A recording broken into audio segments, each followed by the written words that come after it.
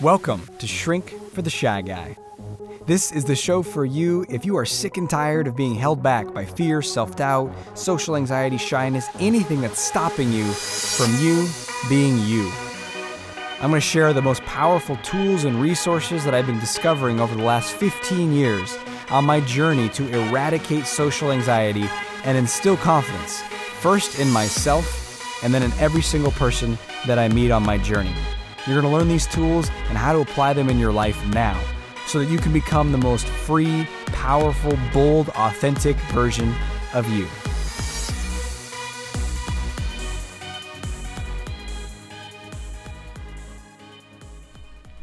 Welcome to today's episode of Shrink for the Shy Guy. I'm your host, Dr. Aziz, and today we're going to illuminate another reason why you might be stuck.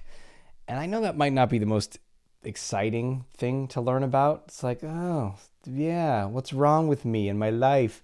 But actually, I've been obsessed with helping people become more free and confident for the last 20 years, starting with my own confidence.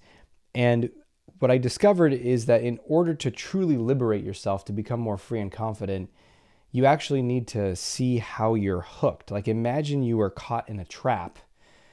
If you tried to just go run confidently in the direction of your dreams and your leg is in a bear trap, you're probably not getting too far.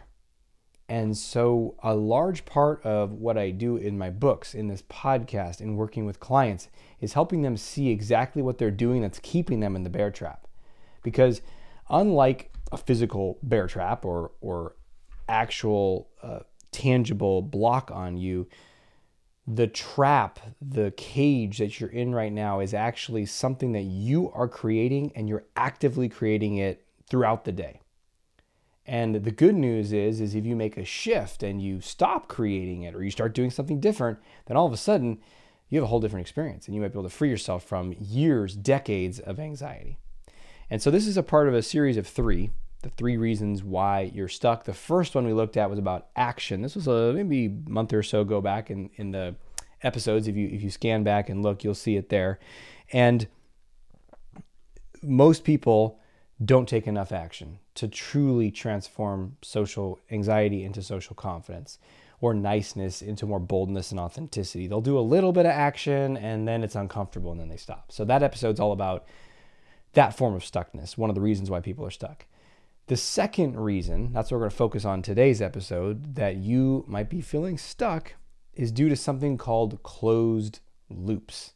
And I'll explain exactly what that is in this episode and how it's related to not just feeling stuck, but it's also related to a larger challenge with confidence in your life.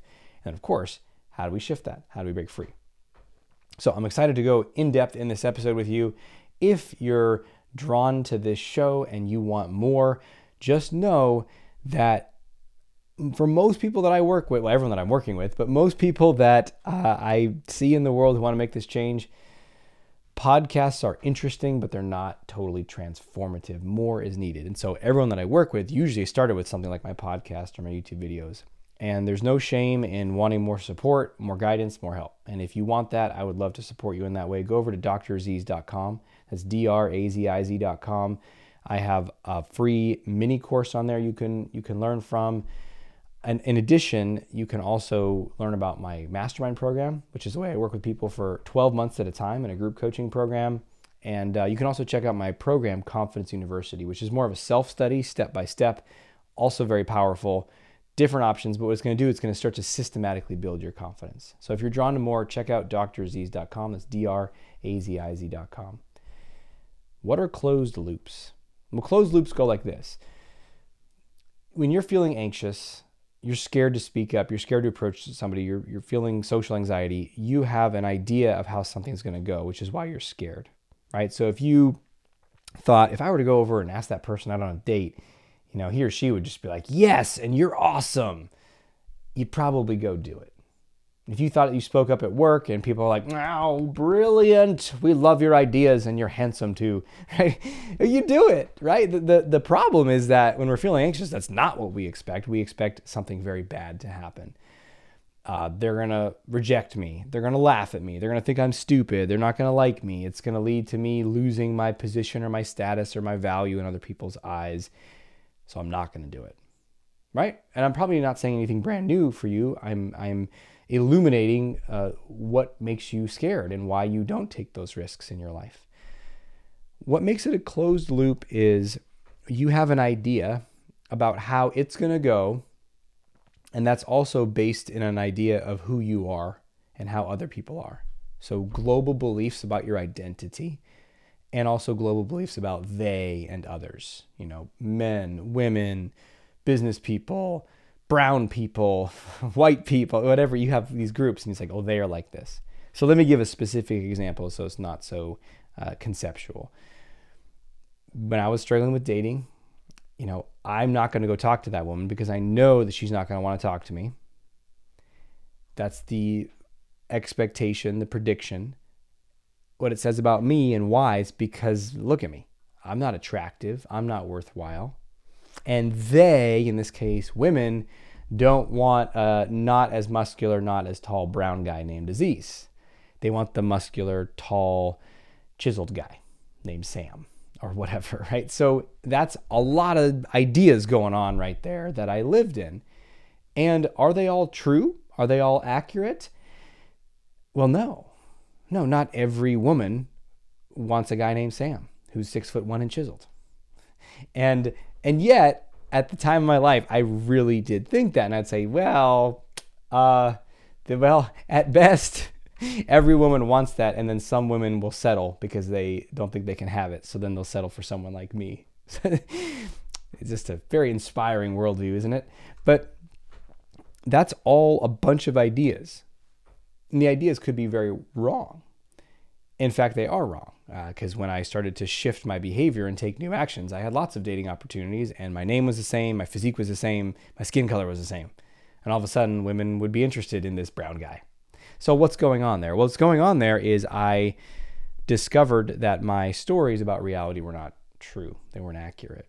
And you do not get that opportunity when there's closed loops. So closed loops go like this. You have a sense of certainty about how it is, how it's going to go, how they are, how you are, your identity, your sense of yourself. And when you do take action, you're not really truly interested in challenging those stories. You're more interested in preserving a sense of control and stability and certainty and familiarity by proving that you're right. And so if you do go take the action, you're looking to reinforce the story you already have, thus creating a loop, right? See, I knew that was going to happen. Look, it did happen. I was right. And it keeps you stuck in this loop where you never break out. It reinforces your stories. It reinforces your identity. It reinforces how to operate in the world. And then you go do that. And then you carry on the next day and the next day and the next month and the next year. And it all stays kind of the same. And that's the point. That's the purpose behind this closed loop pattern, is to keep things the same, keep things familiar, keep you safe, or so it seems, and live a smaller, more downsized, more in control, I would say life, but more of an experience of survival. That's really what that's the outcome and purpose of that.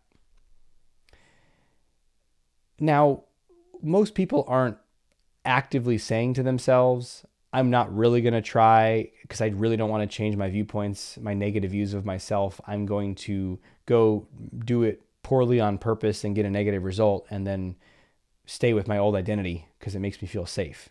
No one's saying that consciously. People are not even thinking that consciously. People say, no, I'm really trying. I really did give it a shot. And I'm not here to pick on you and say you didn't do it right and what's wrong with you. This isn't about that. This isn't about shame. This is about saying the patterns, sharing the patterns with you that I've seen that have kept people stuck for years. And if I'm working with a client and I see them getting stuck, this is one of the first things I'm looking at. Are they truly curious? Do they really want to change that perspective of themselves? What's their real priority? What's your real priority? And I'll ask people, is your priority to be free or to be right? Because you kind of can't have both. Social freedom, confidence, expressing yourself.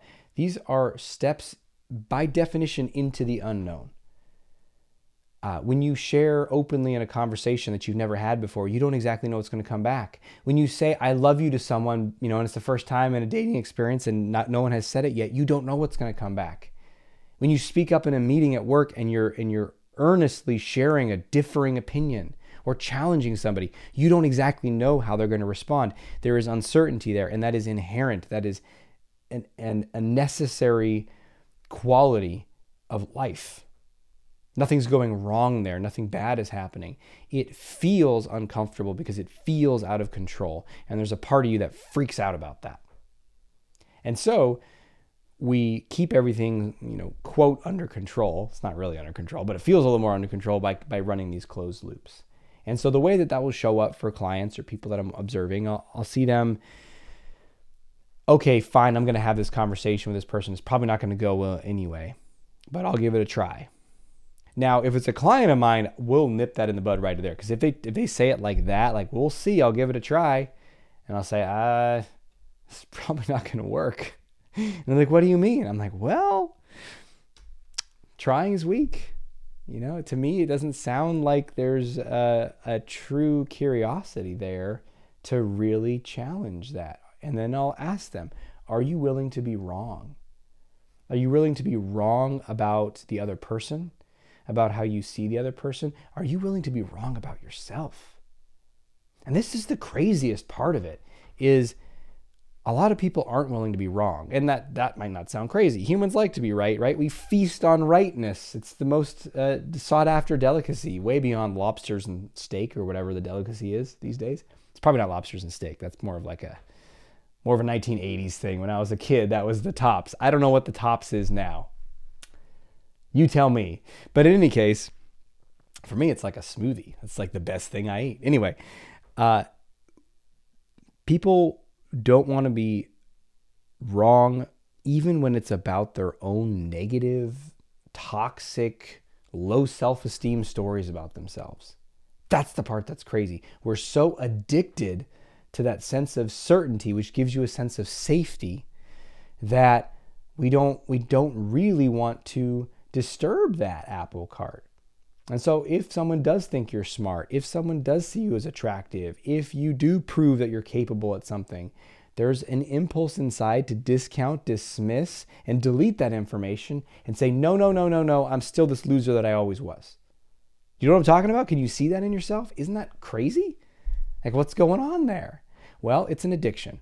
And in any addiction, if you're sometimes when people are in the fun phase of addiction, they call it partying, right? And then eventually it becomes just like, oh, it's an addiction and it sucks. But, a lot of this, the lifespan of an addiction is not the fun partying side of it. It's like I need to take this drug to feel normal or to numb out the pain that's in my life. That's kind of the longest period of addiction for people is in that stage, which is a little less glamorous than the party stage.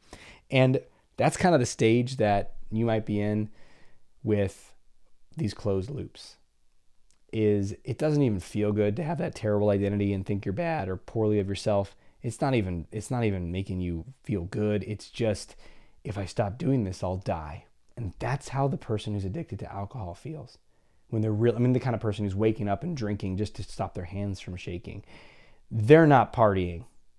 They're thinking, if I were to not drink this, I would die. And in some cases, depending upon how severe the alcoholism is, there's actually potentially truth in that. And that's why, they'll, unlike other drugs, they don't necessarily cold turkey alcohol without medical supervision and stuff.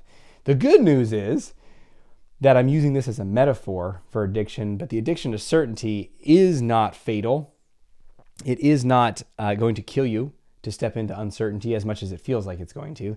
And really, it's all a bluff by your safety police, by the part that's trying to keep you small and in control. And when you challenge that bluff and you step into that unknown and you say, I don't know how it's going to go, and I'm willing to be wrong. And maybe a better way to say that doesn't challenge your ego so much is I'm willing to discover something new about myself.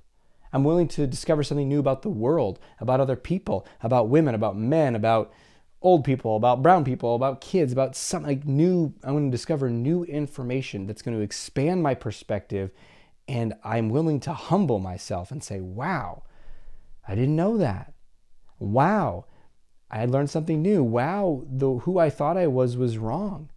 And this isn't always negative stuff. We cling on to old identities that are not necessarily even bad, but just it's like that's how you were. Oh, I'm into this kind of stuff, or this is the kind of person I am, or this is what I do. And maybe that isn't true anymore. Maybe that was true 5 years ago or 10 years ago, and now you're a different kind of person. You're into different things. You have different viewpoints, different political points, different hobbies, different friends, different passions. Let it upgrade, and then let it upgrade again. Shatter those closed loops. Let them be wide open and discover your life fresh right now and see what really happens. And that brings us to our action step for today. Time for action. Action. Action. So your action step for today this is what I will encourage clients to do, is to take an action, which we talked about in the first series of why you're stuck, not enough action. So that's why we end these episodes with action steps. That's why every Confidence University lesson has an action step. That's why my mastermind, we celebrate action at the beginning of every call, because action will set you free. And when you take the action, here's how I frame it with clients. It's an experiment. Let's see what happens. Can you let go of the agenda, right? I'm going to go talk to this person. It better go well. They better get the raise. Everyone better applaud what I said. Think I'm smart. It's like, I don't know. I don't know if they're going to applaud you. Probably not. But what's going to happen? Let's see it as an experiment. An experiment, it goes like this. There's a stimulus. What's the response?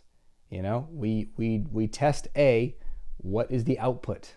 Oh, interesting. And just kind of be playful with it. Imagine some people with a clipboard standing there with lab coats being like, okay, interesting. Marking some things on a clipboard with some check boxes.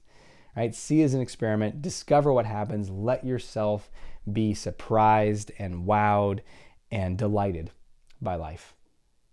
And then life gets a whole lot better and you get unstuck. So thanks for being with me today. A pleasure as always. Until we speak again, may you have the courage to be who you are and to know on a deep level that you're awesome. I'll talk to you soon.